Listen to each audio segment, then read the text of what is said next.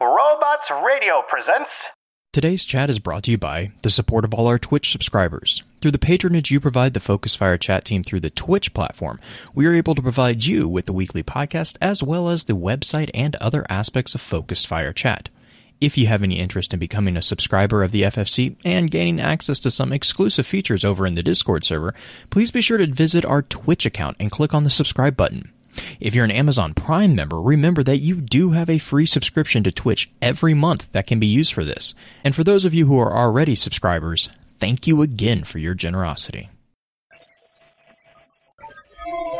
Welcome to Focus Fire Chat. Explore together. Welcome to Focus Fire Chat, recorded live on October 16th, 2020, over on twitch.tv/Focus Fire Chat, as we continue our discussion over the remaining half of the lore book, Duress and Egress. This particular episode will serve as what we have come to call the advanced session of the week's exploration. Congratulations to those who have signed up for a deeper dive. Before we go any further, however, let's run through a quick introduction of who all we have with us on the show. As always, this is your host, Blue Crew 86. And this is the bow-slinging, hand cannon, trying to figure out how to use it again, green-eyed music lover. This is the, I guess, Otter Mom. Hey, it's Orchid.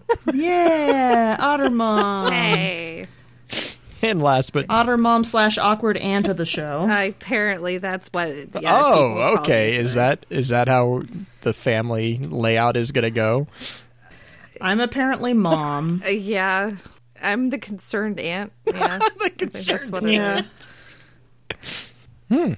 Well, last but definitely not least, in the hot seat as guest co-host, we have our good friend I Am Elemis from Guardian. The other half of Guardians of Lore, I believe, is how Orchid called out the on the tweet. Elemis, how are you doing? I'm good. Considering how this has gone, I'm good. Yeah. He had his talk of Supernatural with you. Mm-hmm. It almost turned into a Supernatural podcast. I'm sure we could have a podcast on Supernatural. There's enough content there. 15 years worth. Mm-hmm. That is too much. What? Like I said, Orchid and I can go stream Destiny while you guys go do that one. We'll go play Destiny. Bye. Over 300 episodes. Oh, man. Well, real quick before we jump into this one, this week we've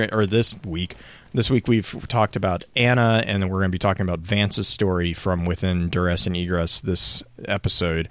Real quick, though, before we do that, I just want to put a quick call out for anyone to check out thelorenetwork.com and give us some feedback on what you think about the site's layout. We've kind of updated it a couple times, and I think the current version is a pretty good one, but I'm curious what everyone else what their thoughts on that are.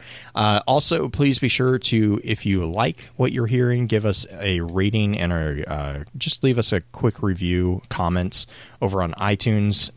As with a lot of podcasts that have been kind of mentioning this, that's really what helps podcasts the most. Is iTunes uses that to drive logarithms behind the scenes. I can totally go into that explanation off air if you want. But if you have a moment, please definitely give us a review and some comments over there. Also, please be sure to give Green's Destiny Lore audio file the same treatment as well. We just appreciate that. And actually, while I'm talking about it, go and do the same for Guardians of Lore as well. We have a whole host of podcasts over on the Lore Network's website. And if you do have a couple minutes, really honestly, iTunes, it takes no time at all. But if you have a couple minutes and you're happy to help out the Lore Network, all the podcasts over there would greatly appreciate it. It helps more than most of us can put into words when people do that. But enough with that. I know everyone is actually looking forward to diving into the discussion about the flyable creatures known as birds. Jeez. I'm more like, I was just like, this is going to be a cool episode because it's like Halloween time and this is like a spooky, creepy, like episode because Vance is a weirdo and you want to talk about birds. Yeah. Burbs are great. Birds are amazing. It's all about the birds. It's all about the birds. But, you know, Blue, since you're so excited to talk about canaries and all the burbs, why don't you start off the burbs? Yeah, so this is the first entry. This is the one that is Vance Canary. And actually, it's actually one of my favorite ones of his because of his reaction to the perfect paradox.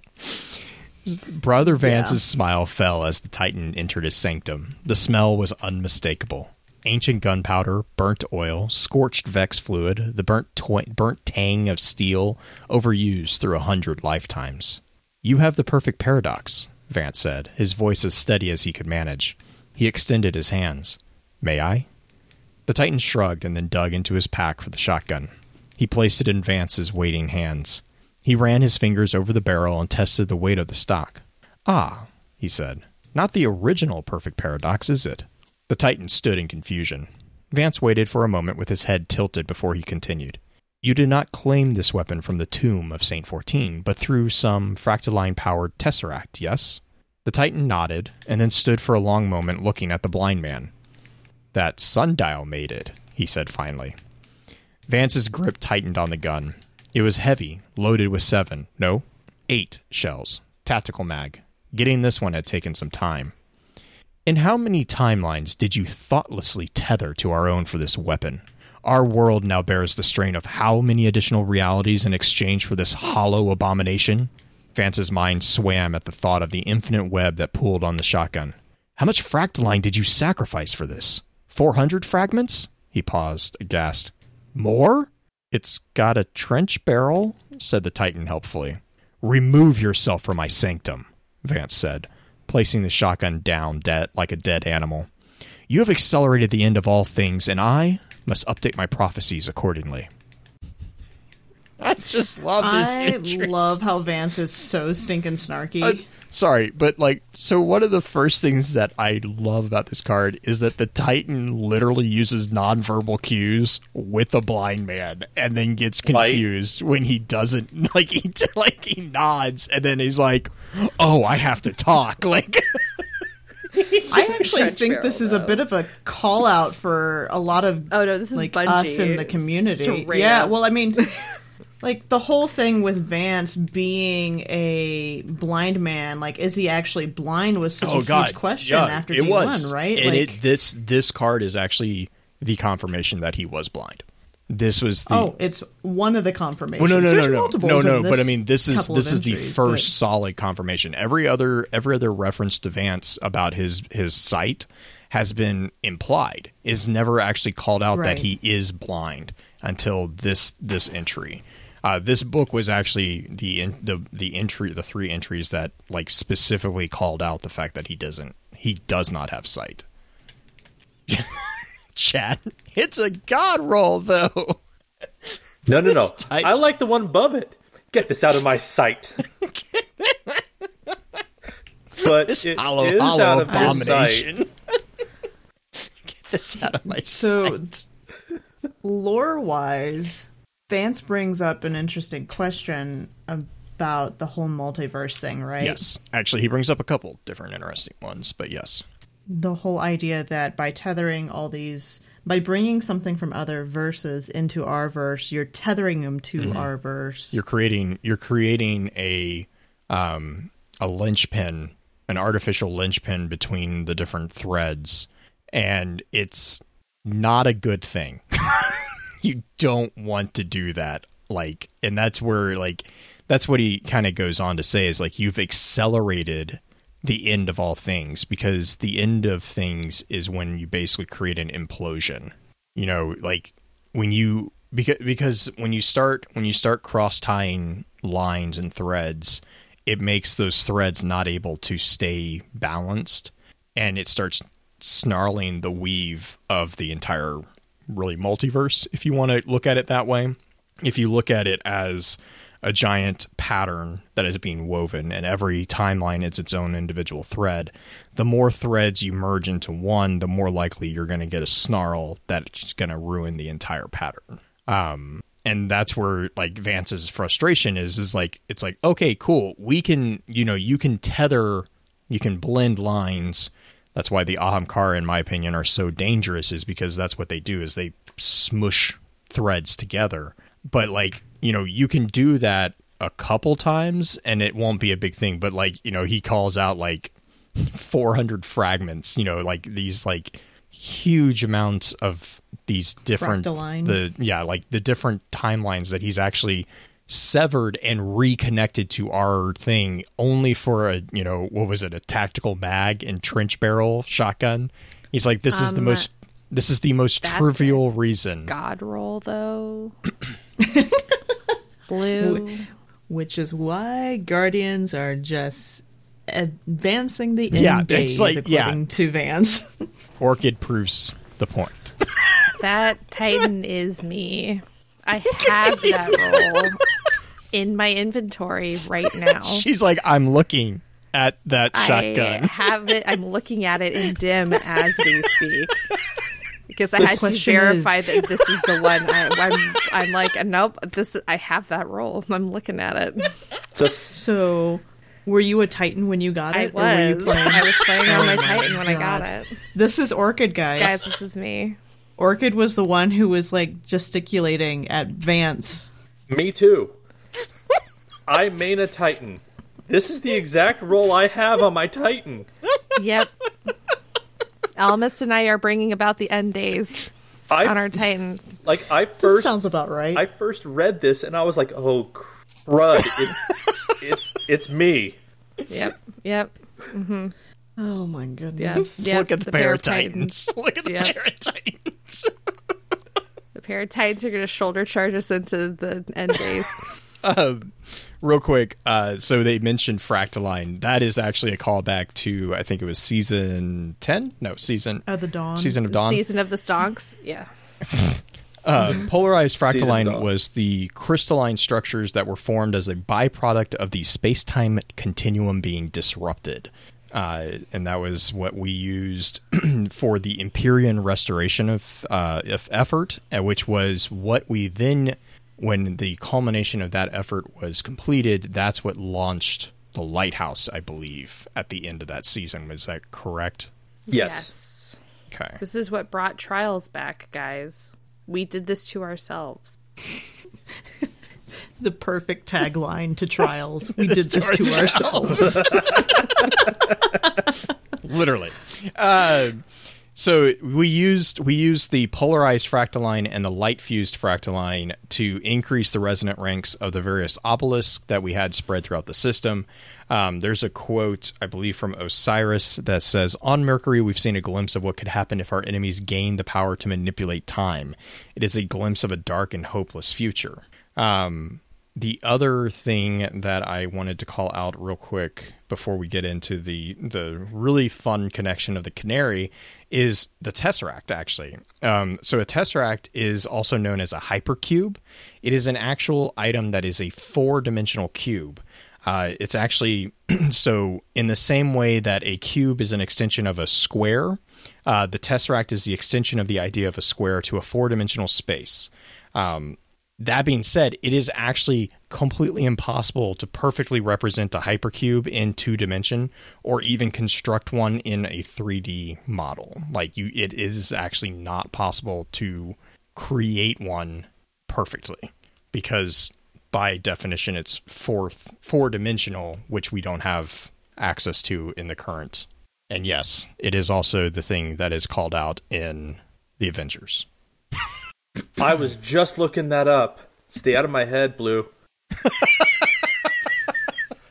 Yeah, it's I don't like even looking have at enough room the up here for me. Yeah, looking at the picture of a hypercube is pretty trippy, actually, because basically I think the explanation that I saw was like every facet of it is its own cube, but then it's also it's a cube that is constructed completely out of cubes, is I think the best way I could describe it. It is like looking at a Rorschach and a Magic Eye painting put together.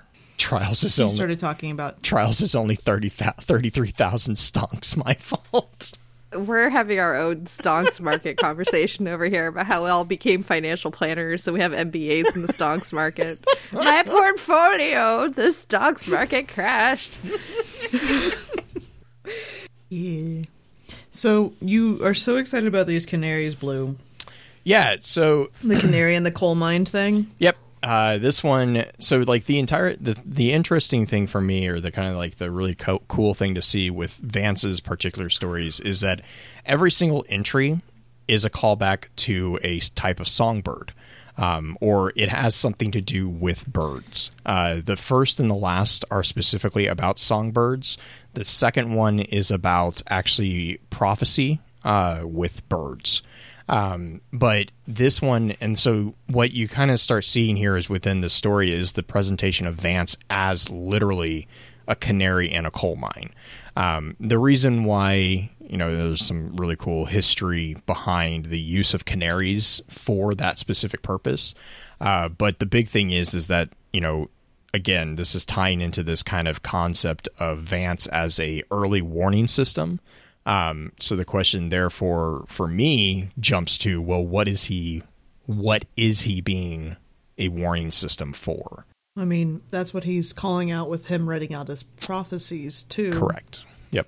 That is his call out of what he's doing, but some people could read that fairly easily as he's just copying Osiris, because Osiris wrote prophecies. He is, I would say that he is not necessarily copying. He is following in the footsteps of Osiris.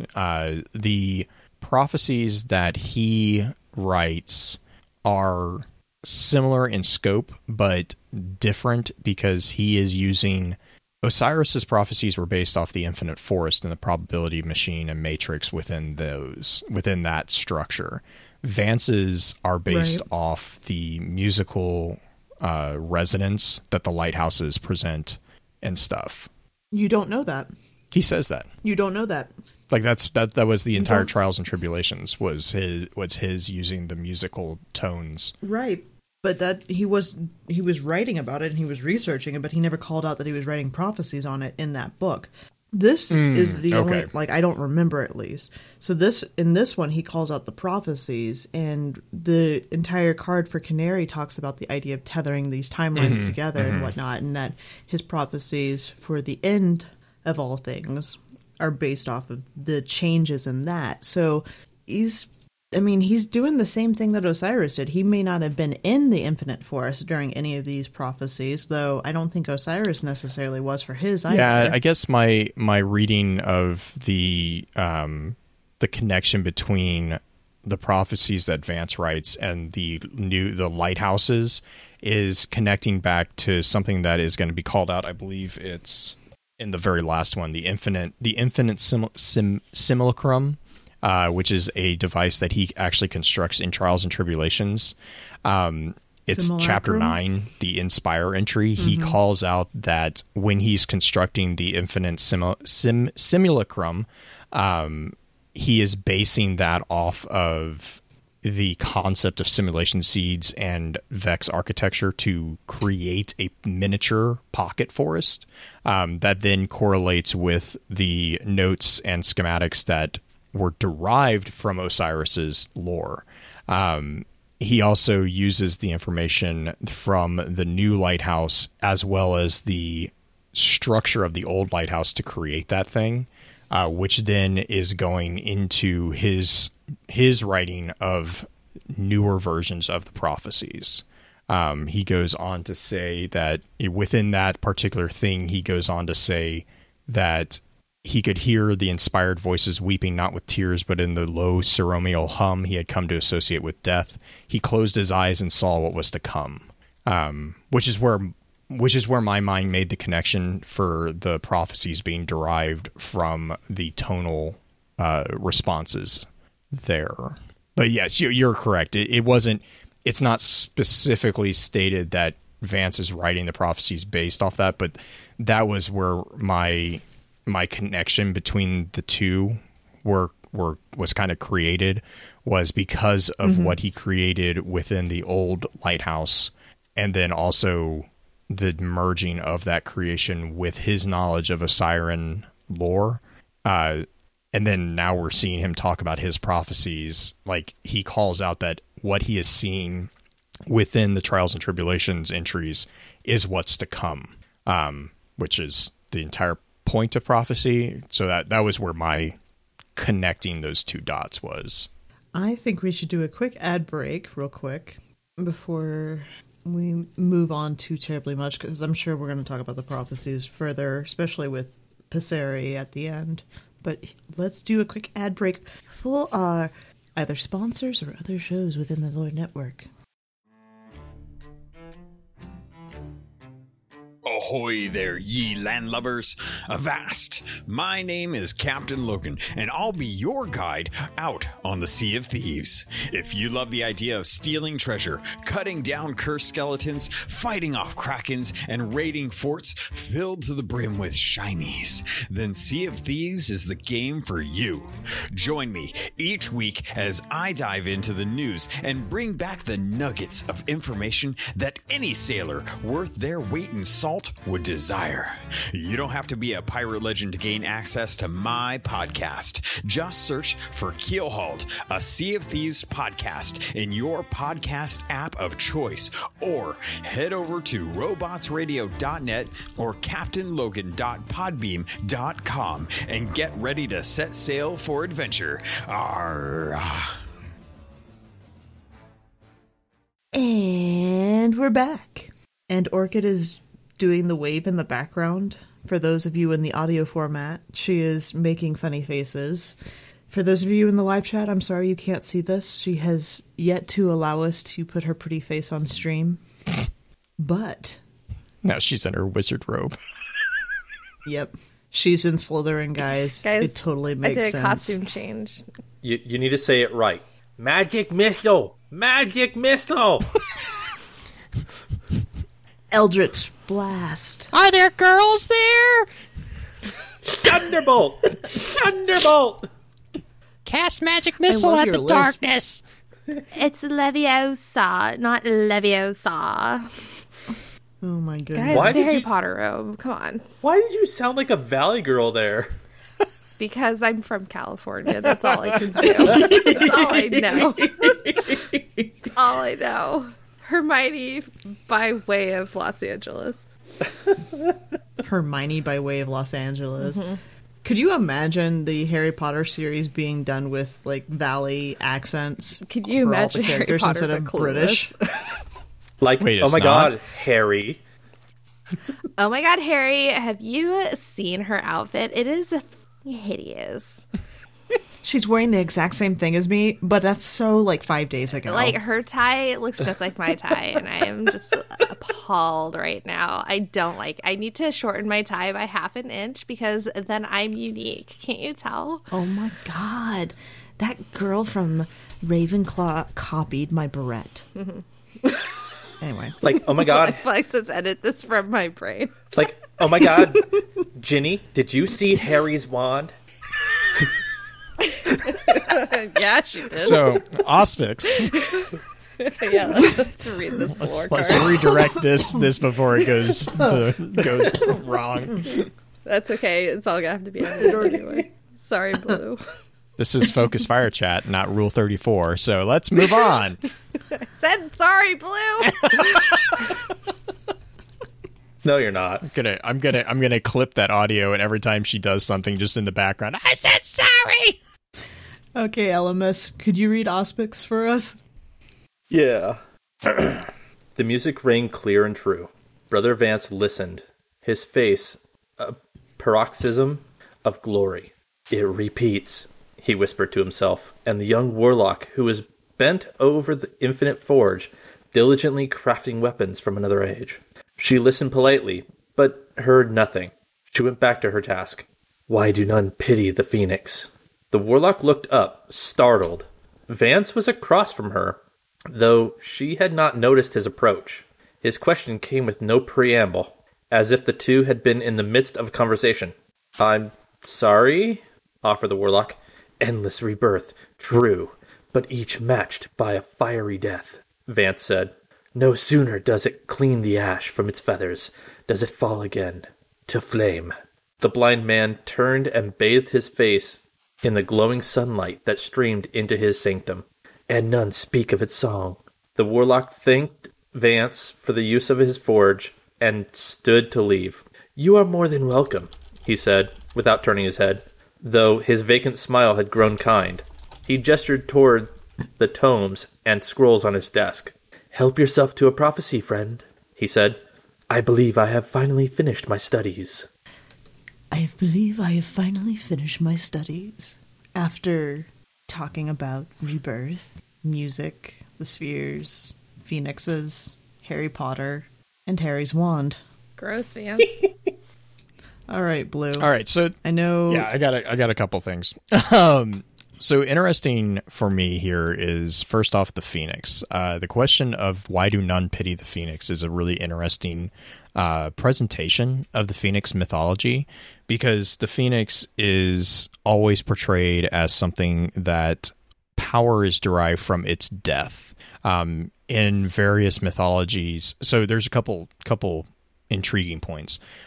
Throughout all of the mythology in reality about the Phoenix, there is not really anything concisely said about its song, which is an interesting thing for Vance to pull out here.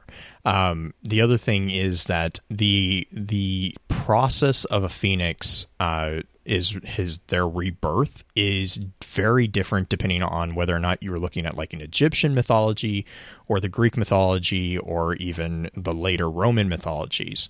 There's different processes through which the bird will go through the resurrection process. The Egyptians have it flying and carrying the former Phoenix in a ball of gum to light it on fire and then being reborn within that.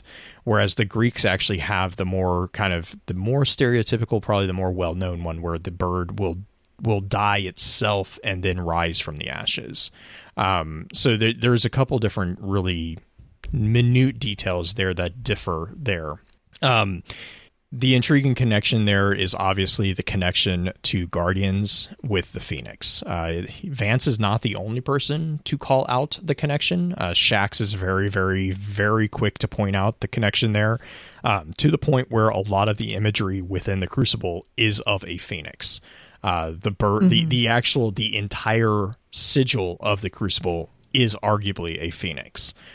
You could also comment that it's an Eagle of Power, but the Phoenix makes more sense given that the particular, I think it was the Binary Phoenix class items actually I think it was an entire armor set from Crucible a while back was the Binary Phoenix. Yes. Because it's the binary, like the Phoenix sigil and the Eagle of Power are very similar in aesthetics.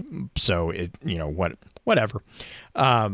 The other call out for me here is Auspix. An Auspix, which is the title of the card, an Auspix is specifically an augur of ancient Rome, with special focus on those who interpreted omens derived from the observation of birds. So these were the people who would watch birds as they fly, and determine, basically based off those natural signs, what the indication of divine approval or disapproval of different events or different upcoming events would be. So yeah, that would again tying into this theme within Vance's story of avian inspiration. I do find that he is focused very heavily on song. Given Vance's history and Vance's story that we've been given within Destiny 2, it's not a surprise, but I do actually like him calling out the really odd thing about the Phoenix, and no one ever speaks about its song. You guys mentioned Harry Potter. Harry Potter is actually one of the very few stories that has a nod to the Phoenix's song actually doing anything. Most mythologies, like the only mythology that references its song is the Egyptian mythology, and really all they say is that it's beautiful. There's no inherent power mentioned about it. It's just, it was called out that it was a beautiful song. Like that's it. I I don't know. I mean, it's interesting that none speak of its song, which I don't know if Vance is more so commenting on the power aspect of it, or if he's more so commenting on the fact that because his blindness, that is something that he thinks about. He thinks through auditory. I definitely visual. like that interpretation of it too, because as a person who doesn't have the sight or doesn't have sight, a lot of representations of Phoenix is about their plumage and about how like beautiful their plumage is, and all that. And so for Vance, I think you can also see it as a nod to the accessibility of those mythologies for someone of his position. I like that interpretation. I think the idea of him bringing up the Phoenix is more of the idea of he interprets the world through a different set of. He focuses on different things than we do. So other people who are studying the world, such as like Asher, would be very much so data-based through a visual perspective primarily, whereas Vance has been studying it through auditory resonance and listening to the lighthouses and everything, the vibrations with that. I think my favorite thing, this is just kind of a funny definition for everybody, the paroxysm. A paroxysm is a sudden attack or violent expression of a particular emotion or activity. And so Vance is sitting there just reading along, and then it's just like, ah! It's his eureka moment. Mm-hmm. It is his eureka moment. Hey, Orchid. Why? I literally just look up. There you go. I look up, and all I see is Orchid's face, like, in the camera. Yeah, she just leans forward and gets like real big-eyed. You ready to talk about the creepiest card in the entire book? This is my favorite card in the whole book. It is kind of my favorite card too. Oh my gosh, when I read this card the first time, I was reading it during lunch at work, like the first day it came out, and then like shrieked, yes! And everyone's like, what the hell is wrong with you? And I'm like, it's so good! It's so metal. Essentially, it is was so metal. Me shrieking like victory, and no one understood what my deal was. Okay. So do you want to read the card? Passeri. This is Passeri. Shut up, Blue. I'm doing my job here. Be quiet. I am an eminent professional in super pro strats. Pro strats wall hacks. Quiet. Wow. She's a three-peaker, guys. I am a three-peaker. I'm a straight-up three-peaker. I got ding on for a reason, and it's because I like the three-peak. Wow. Elmist, I three-peak in control, okay? You think you know a person, and then all of a sudden they tell you, I three-peak. Of course I three-peak. It's part of the game, guys. I hate all of you. No, you don't. No, I know. Yeah, I know. I don't. But those three-peakers. There's nothing wrong with three-peaking. It's a part of the game. My Wardcliff Coil is better than a sword, so I might as well three-peak. Anyway, I'm going to read this card. Passeri. Shut up, all of you. I'm doing work here. After the Guardian left his sanctum for the last time, Brother Vance collected his few belongings and stepped onto the scorching surface of Mercury. He found the entrance to the infinite forest easily, as though he had practiced the journey endlessly in his mind, because he had. This time, he went through. The forest roared. He was struck by the dizzying void of it. The echoes made no sense. He took his first step into the hallowed place and fell to his knees, vomiting. He struggled with his pack as a tempest beat on his eardrums. He withdrew his infinite simulacrum, impossibly small in this immense space, and with trembling fingers synchronized it to the frequency of the crack in the forest. It ticked like a metronome, and then silence. The forest was sealed. Tentatively, Vance felt his way across the enormous stone as he stood on. At the same time, he skipped effortlessly from the stone as if he had done so countless times before. At the same time, he soared. He was moving in every direction, falling, laughing, singing, down every path, into every reality, spreading his message of hope. In the original, the true Vance felt his infinite parallels erupt from him, He felt them bear him up as they passed. "Thank you," he said wordlessly, unable to breathe from joy. He felt 100,000 touches of reassurance. He found that he was weeping. There, in the swirl of his golden echoes, Brother Vance lifted his voice and began his song. "Some hope for?" His own voice answered him from behind. "The future," it continued. Vance leapt toward it. He recognized the feel of his own cloak, and his hands found its throat. His form twisted, turning cold and sharp beneath his hands. It threw Vance on his back, but he held on. He pushed his hands up the thing's face under its blindfold and dug in with his thumbs. It howled. How unfortunate, Vance thought to himself behind his wide smile, that you still have eyes. So metal. So Vex simulations are not 100% accurate. They don't know everything. Well, because you never... Blue, do you want to talk about the Passeri before we get into yeah, other aspects? Yeah, definitely. Real quick, let me jump back over here. Yeah, so Passeri is, I think we kind of mentioned this a little bit of at the start, but Passeri is a suborder of bird that includes all songbirds. It is also referred to Oscines. This group contains about 5,000 or so species all over the world, in which basically the main characteristic is the vocal organ is typically developed in such a way as to produce a diverse and elaborate bird song. There are, if I'm remembering and reading this breakout correctly, there are basically two major lineages of perching birds, which are called Passeriformes. The other one being the Tyrani. And the Tyrani have simpler musculatures, so while their vocalizations can be just as complex and striking as those of songbird, they technically are more mechanical sounding. So there is a little bit there. And I think there's actually a third form, but I don't even know how to pronounce that because it's a New Zealand word, and so I'm not going to. Anyways, the other definition of Passeri is a bird having a melodious song or call, and then Green also made the point that I believe it's the Italian word for sparrow. Is that correct, Green? Is that what it's literally in Italian? Yeah, it's the translation.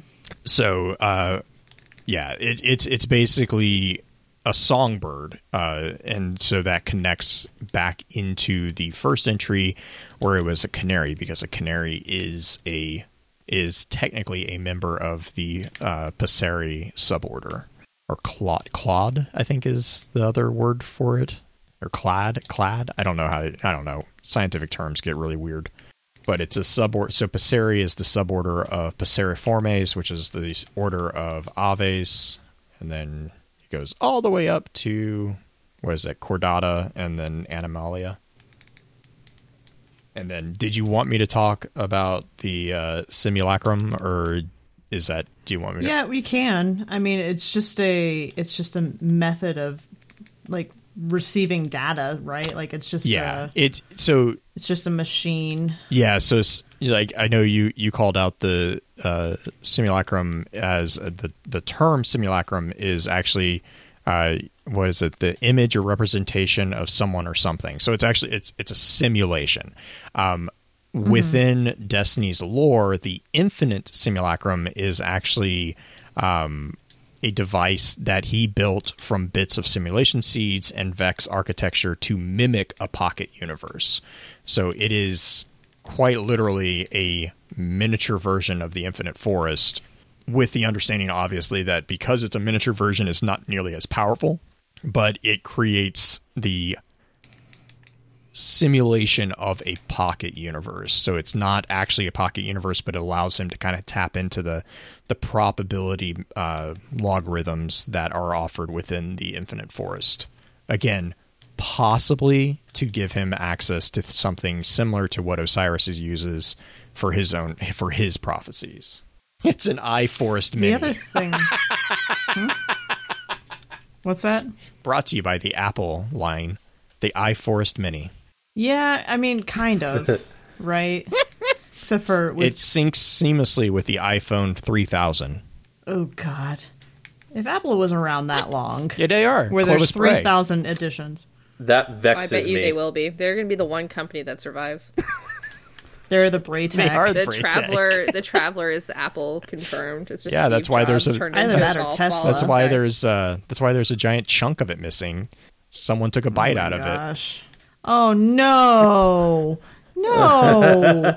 Have you never heard? I don't want this to become a It's true. Excuse me. Thing now. Green's like, You no. can't take it back. Can't take it back. It's out there now, Green. I don't like it. I don't like it. I just don't want it. You know, I don't even know how to. Clovis I don't Bray know how to was formed segue out from of the this. acquisition of Tesla by Apple.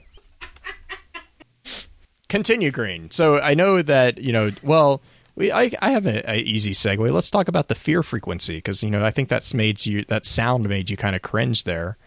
Lots of sounds make me cringe. But we're not talking about those. We're going to talk about the fear frequency. Yeah, so Vance points out in the card that he fell to his knees because of the echoes and vomited, right? Like that is called out pretty early on in the card. And the interesting thing with that as far as lore is that there's an actual scientific thing where sound can cause you to become sick, and it's not necessarily auditory sound for human hearing because our ears are only capable, because of the philia, only capable of hearing at certain frequencies. And so the fact that there are sounds out there that have been proven to be able to make you feel sick because of the low frequency of it, I think is more of what it is that it is an actual thing. There was a year or two ago, that super scare of embassy workers being threatened with sound, like the sound itself was causing issues and making them sick. Yeah, it's not just a couple of years ago. I mean, look at the conspiracy theories around 5G. It's a similar concept. Really? They're worried about 5G? Oh, have you not read these?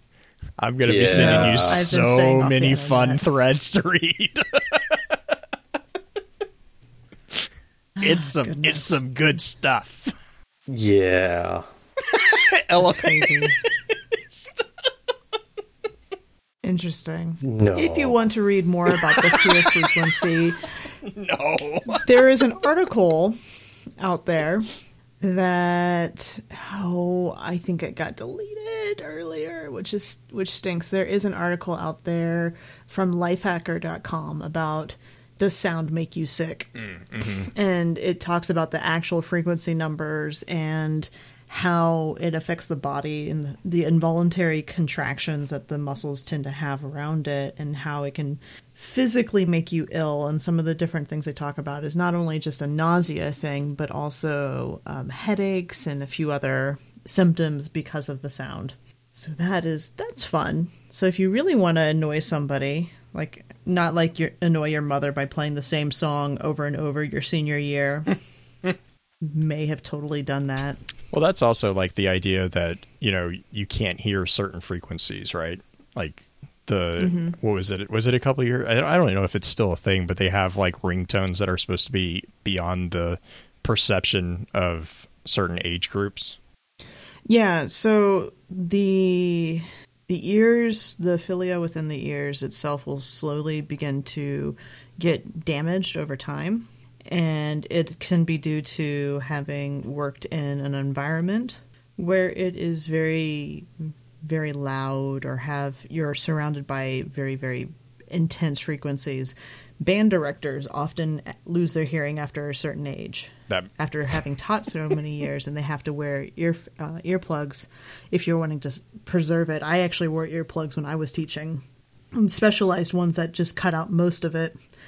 But yeah, you can injure your hearing pretty easily, and many older folks who have gone through life and may have gone to Woodstock or may have just listened to the good old radio a little too loud can cause major damage to their ears. As Dancing says, yeah, those hearables can be nasty. The head shake is like it's the payment of all of this. Mm-hmm. But yeah, actually, that's actually something that I have had a conversation with neighbors about with my 7-year-old, because he likes helping. You're too loud over there. Oh, well, actually, it's about like when we do yard work. So lawnmowers have a certain volume, and as like younger kids, they actually like, that's why it's so important to have earphones, or not necessarily earphones, but just covers over their ears, is because you can actually irreparably damage their hearing with something as, for us, as simple as a lawnmower, because we're kind of used to it, but it's literally something that can damage that. This is true. Yes. No, chat was very concerned there for a second. I do not talk to my neighbors about Destiny lore. No, that's... I do. Dancing was very keeps concerned them away, there. don't worry. Very concerned. Destiny lore can irreparably damage your hearing. Amazing. So Brother Vance moves through the forest. Are those echoes? Because he has multiple instances of himself break off, where he's simultaneously skipping, flying, walking, vomiting. All of this is all happening basically at the same time. Is that echoes of himself, like Osiris echoes, or is this just the Vex simulating him and he's able to witness it all? Which, how is he witnessing it all? Yes. How is he? Yeah. I mean, that gets into the argument of what is an echo.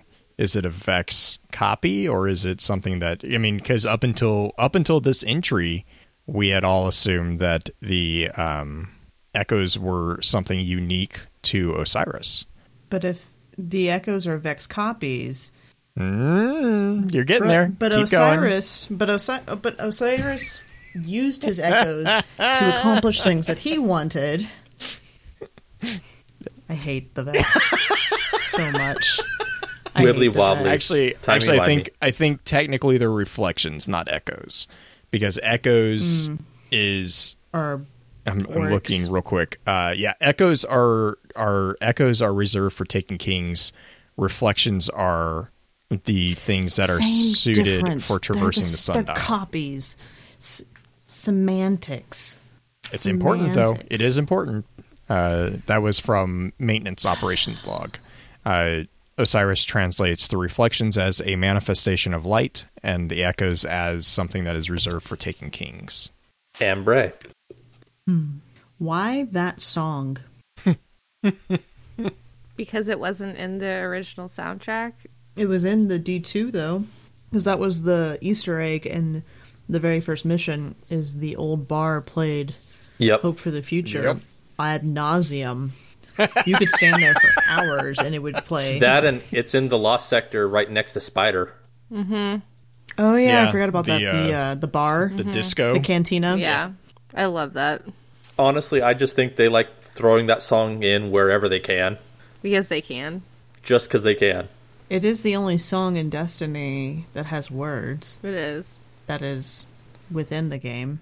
I really don't like the song. Well, I mean, technically 7 Hells and 7 Heavens have words, but they're not in the actual songs. Right. That's what I was... Yeah. Because that was a separate entry, right? That was not considered part of the 7 Hells, 7 Heavens, right? Yeah. I think it's an interesting call-out, and the fact that Brother Vance knows it is why that song is a hit in the Destiny universe, because Brother Vance must have heard it at the tower or wherever on the Guardian radio that's out there. It's actually Osiris's favorite song, and that's the only reason why he likes it. No, I don't want that to be a thing. I mean, it playing in the tower bar, it would make sense that then Vance would have experienced that song. Like that is a legit connection to be made there. Like it is. Do we want to talk about Vance putting out the eyes? You mean Vance's redemption as a character? Vance redeeming himself in my eyes for removing his own eyes. Vance being, but not his own eyes. Why did he pick that one to do? Because that was the one that was running around. Why is he Is he just mad because the copy finished the song before he could? Because that's not a did he copy. Sing it out of tune. That wasn't a reflection. Like, why is Brother Vance so angry at this guy that he puts the eyes out of his own echo? Yes. Reflection. I mean, arguably that wasn't a reflection. That was the whole point. That they snuck in a reflection. Vex. No, the darkness. Right, but is the darkness within the infinite forest? That's what it is. That's what he was talking about, because that was the entire reason that he locks it up within They Are Not Coming. And that was the whole thing with Zavala and Vance was given basically the instructions to close up the infinite forest to prevent the darkness from gaining access to it. But he locks himself inside? It might have been the only way. Thus bringing in the darkness with him? But that's why he attacked it. Was he, because it got in. That's why he attacked it and he killed it, is because it got into the forest. It was his job to defend the forest from it invading. Because, I mean, the thing is that, again, the infinite forest is a massive probability engine. Right, but here's why I say it's a Vex and not necessarily the darkness. There's a line in here, it says, its form twisted, turning cold and sharp beneath his hands. I can see that too, yeah. I mean, so you think it's a Vex, you think it's an actual... I think it's a Vex simulating, because he's not a Guardian. I think the Vex can simulate him a little bit more accurately. I could see that, yeah. That's a fair point, actually. Because he doesn't have the paracausal capabilities that the Guardians have with the light. Correct. Yeah. Which is also why I think all those different reflections going away from him are also simulations. I mean, I guess that begs the question, too, then, of the difference between the reflections presented here by Vance and the reflections that we see with Osiris.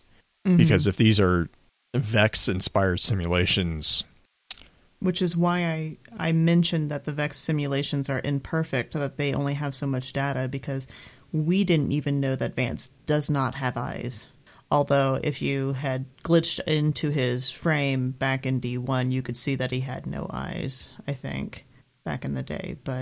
Or maybe his character model did have eyes. I don't remember. Well, I mean... Oh, I see what you're saying, because they would... Oh, go for it. Because now they have a visual... Oh, sorry. Go for it, E. No, you're good. Now, my thing is, we don't have anything about all his other reflections having eyes. Just the one that he actually ripped the eyes out of. If Correct. We are going off of the fact that, or the idea that it was, yeah, if it was a Vex, then I could see all of them potentially having eyes. But if we're going off the fact that it's the darkness, then all his other reflections could potentially not have eyes. That would mean the Vex, if the Vex were the other reflections and not the final reflection that he pokes out, that would mean the Vex have a more perfect simulation than the darkness itself.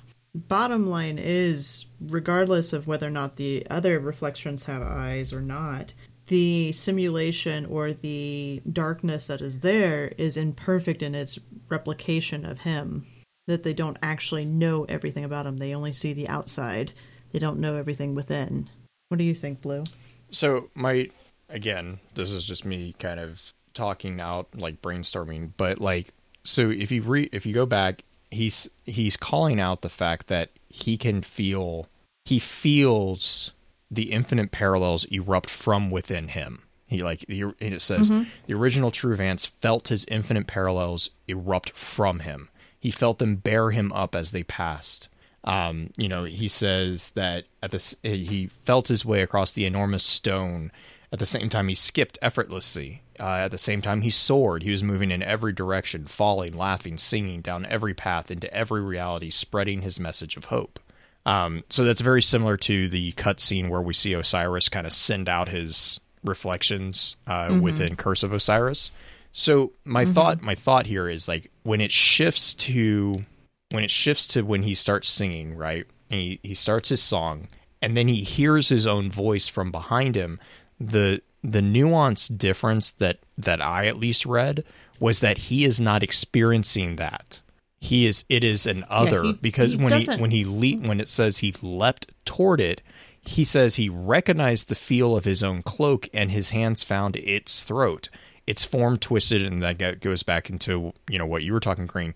But all up until that point, every time he talked about one of the parallels, he was also he was experiencing their experience simultaneously as his own. Whereas in this attack, he did not experience that. And it goes on, when it threw Vance on his back, he held on. He pushed his hands up the thing's face under its blindfold and dug in with his thumbs. Like, there's a difference here between the explanation of the experience of him attacking this thing than him being touched and reassured by his reflections earlier.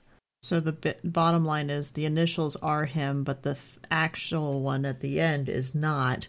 Therefore, he attacks it because it was not something that he had experienced or thought to experience. Yeah, my understanding is that whether it's the Vex or the Darkness, they tried to Trojan horse a copy of him into his group, and he was able to recognize that, like, he started the song. I don't know, like, if that was a trap or whatever, if he was just, so ecstatic.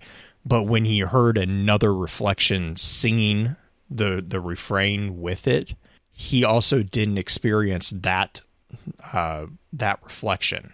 So it goes back into, like, my idea of, like, the whole multiple man concept, like Multiple Man or Dr. Manhattan, from Watchmen.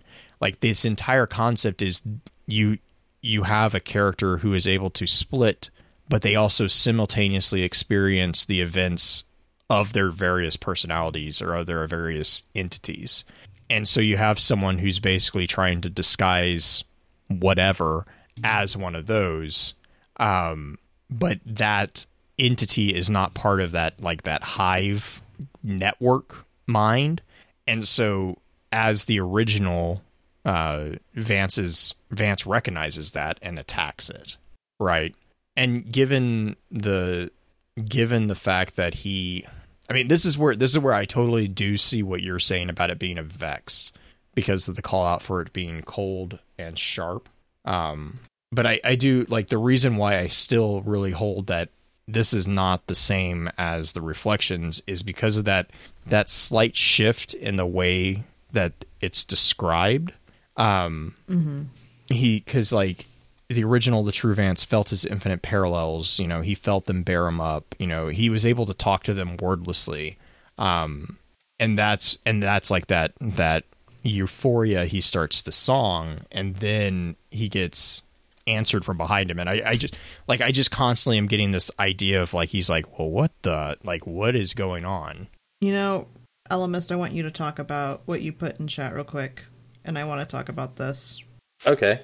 So like, all of the other ones that are actually split from Vance would be the actual Reflections, and then it talks about the final one. Its form twisted, turning cold and sharp beneath his hands.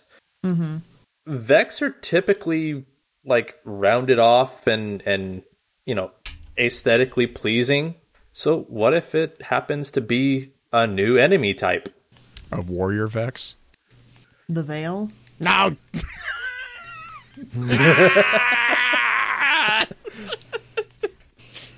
You're the one who put it in chat. I don't know why you're flailing your arms. I was being facetious. Actually, I want to know, I want to talk about something else, too. You mentioned the idea of the multiple man and how Elemis brought up in chat also that it's like a hive mind, which begs the question, is the concept of the Vex and the hive mind part of a supercomputer simulation aspect, or is it something unique to the Vex? Because if Osiris and Brother Vance can both do that, then the concept of having a hive mind split from a singular entity and that whole exo connection to the Vex, now my spinfoil brain goes Clovis Bray, Vex, god damn it. Clovis is the darkness? Because well, I mean, you have the Clovis Bray creates a lot of problems. they solve a lot of problems, but they also seem to create as many problems as they solve. Weyland-Yutani, what? I know that the Vex were there first, though. Mm-hmm. So if the Vex were there first and the Ishtar Collective was the one studying them, trying to figure out what's going on with them, and they discover these aspects, timey, wimey, wibbly wobbly. The Vex are just us traveling back in time and causing our own problems. But if it's like the Merchant and the Alchemist, we've already done this problem. Yeah, so it's destiny. But is it? Is it? Ah! I hate time travel. This is why I hate the Vex. Yeah, well, that's why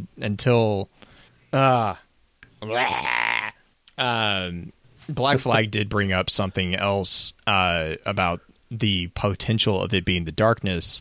What he says, what does baptism in the darkness do? Like when you saw the Taken, it perfects you. So if the darkness was trying to mimic Vance, a perfected Vance would have eyes. Is an argument to be posited for it being the darkness is because they basically present a perfected form of Vance. But they don't. They present a perfected form in a venue or an aspect, not necessarily the physical aspect, but in an aspect of the character and the behavior of that person or thing. Right. Like they're fixing a problem with the thrall being too easily shot down, so they make it to where the thrall are easy shot down, moving around like sporadic. The scions, I mean, they're all still easy to shoot, right? But says you. Seriously, I ran with Orchid the other day, Altars of Sorrow with Ruinous Effigy, and just stood there like Blue was. That was the most fun of doing nothing I have done in a while. What was this? To shoot Ruinous Effigy during Altars of Sorrow. We were getting her tier 5 done. It's so fun. Like you literally just I love Ruinous Effigy. Just stand in the valley and they all run to you. You're like, yes, come to me. Same with Witherhoard. Witherhoard is great. Yeah, but Witherhoard isn't as fun as like running into a batch of enemies and then just like holding the button down, watching them evaporate before your eyes. Yeah. It's much more satisfying. No, it does help if someone is running Witherhoard and you're running Ruinous Effigy. This is true. Yeah. Ooh. Yeah. Oh, yeah. No, there was a couple random altars that I was running, and we had 2 Titans who were running suppression grenades, and they also had Witherhoards, and I had Ruinous. So I literally would just go stand in the bubble where everything was spawning. It was absolute chaos. We got through so many. It is fun. We got through so many tiers so fast that way. How do you tank as a hunter? Put on Ruinous Effigy. Yep. Ooh. Then you can be a bouncing boot the only ball. thing you just ask Cole. God. That's strategy for taking out the Shrieker still is so obscene. Did you guys see that tweet? Whenever Cole and I run the interference mission, she always runs Ruinous Effigy, and then when we get to the Shrieker in the tree room where Eris is normally, she just jumps up and down with the sphere expanded. And it looks so stupid because she can't stay up there very long, but she does a ton of damage. So I'm standing back and just shooting arrow after arrow in it, and you just see this bouncing purple ball underneath it. The best part is she died at the end. She did die at the end. Serves her right. Jeez. Anyway, do we have any other thoughts about Brother Vance and his transformation before we kind of wrap up everything? Yeah, go for it, Orchid. Oh, no, I was going to say, I think this is Bungie's way of giving him like a really nice send-off. I know we've talked about all the other characters since this is the last character that we've been speaking of the 4, that they've all kind of gotten this really nice like heroic moment in the end. But Brother Vance has been like the weakest of the 4 characters, I really believe. And this is like the most like badass moment of all the characters. Honestly. I like how I agree 100% with that, and I also like how Vance is the only non-Guardian out of the vendors here, and he is one that arguably is the one taking on whatever enemy this is directly. Like, you actually see... Well, Asher does, too. Well, but Asher doesn't... I mean, Asher takes on the Pyramidion. Right, but, like, Vance, I got the sense of, like, Vance actually, like, walks into a fight without realizing... Like, Asher, I don't know. Like, Asher, I kind of think, like, Asher doesn't take gambles. I think Asher studies things ad infinitum, and then, you know, he plays the card counting game. He knows when he's going to win, and then wins. Whereas Vance, it kind of feels like I don't know, like, the fact that Vance is not a Guardian to me adds a lot of weight to his decision here.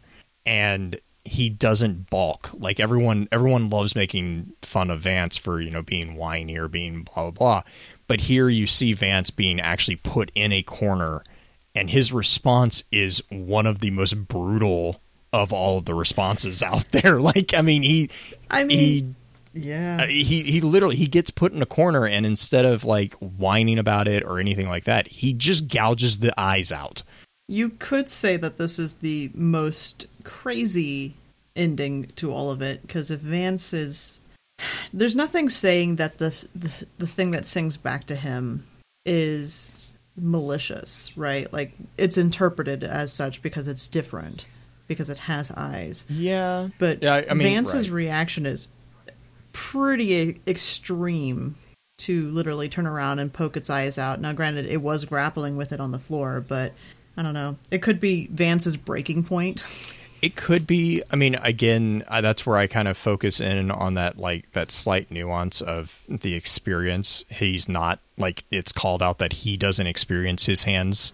Like, he feels his hands on its throat, but he doesn't feel his hands on his own throat, like with all the other parallels. So that was, like, where I kind of see the cause for his violence towards it. I don't know. Ellimist? I like how Green pretty much called it out, that, you know, this was Vance's breaking point.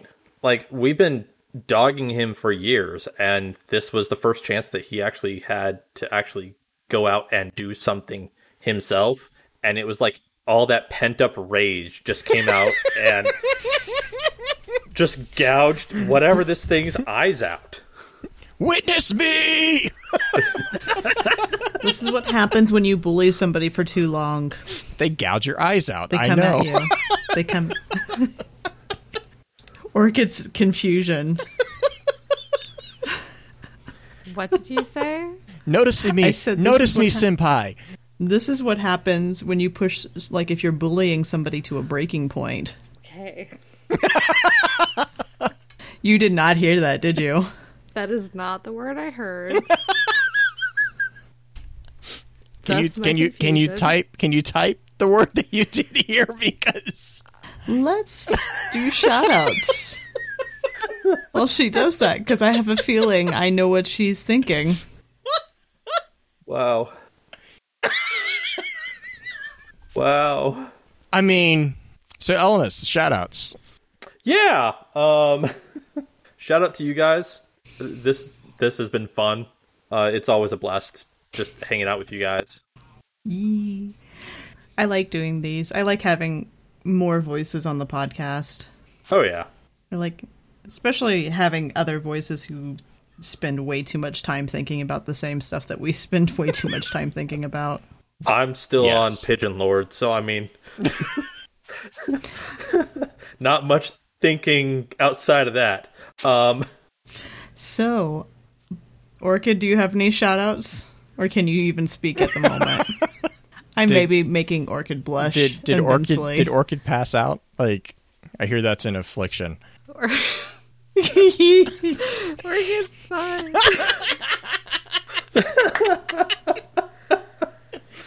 F. F's in chat for Orchid. God. I'm gonna shout out everybody in chat. Shout out Viru. I cannot shout that out. This is a family-friendly podcast. I mean, you can shout it out, just don't explain it. Shout out Rule 34. Oh, goodness. And all the other rules around it. Oh. Especially 34. How do you think families are created? Wink, wonk. Anyway. God, guys. Great. Blue, take us out. Yeah. Just again, a big shout out to everyone here, and then also a quick reminder to let us know your thoughts on our website redesign over on thelorenetwork.com, as well as a quick request to send us a review and your thoughts and a comment over on iTunes for Focus Fire Chat or Destiny Lore Audiophile or any of the podcasts that are on the Lore Network or within the Robots Radio Network as well. Actually, if you guys are feeling generous and have a bit of time to spare over on iTunes and want to just click all the buttons and send all the words, we really appreciate it. But until next time, remember, with wisdom we conquer, stand strong, stand tall, and keep exploring. With that, we'll begin to wrap the chat up. Thank you again to those over on Twitch for coming to spend your evening with us. If you'd like to join us for the live streaming of the episodes, please be sure to give us a follow over on twitch.tv/FocusedFireChat. Links to all our episode archives can be found at www.thelorenetwork.com. Please be sure to email us at focusfirechat@gmail.com with any comments and or questions for the team concerning the podcast, and let us know how we're doing by giving us some feedback and a rating over on iTunes as well. So until next time, focus your fire and may your light shine bright. You've been listening to a Robots Radio podcast. Smart shows for interesting people. Check out all the shows at robotsradio.net.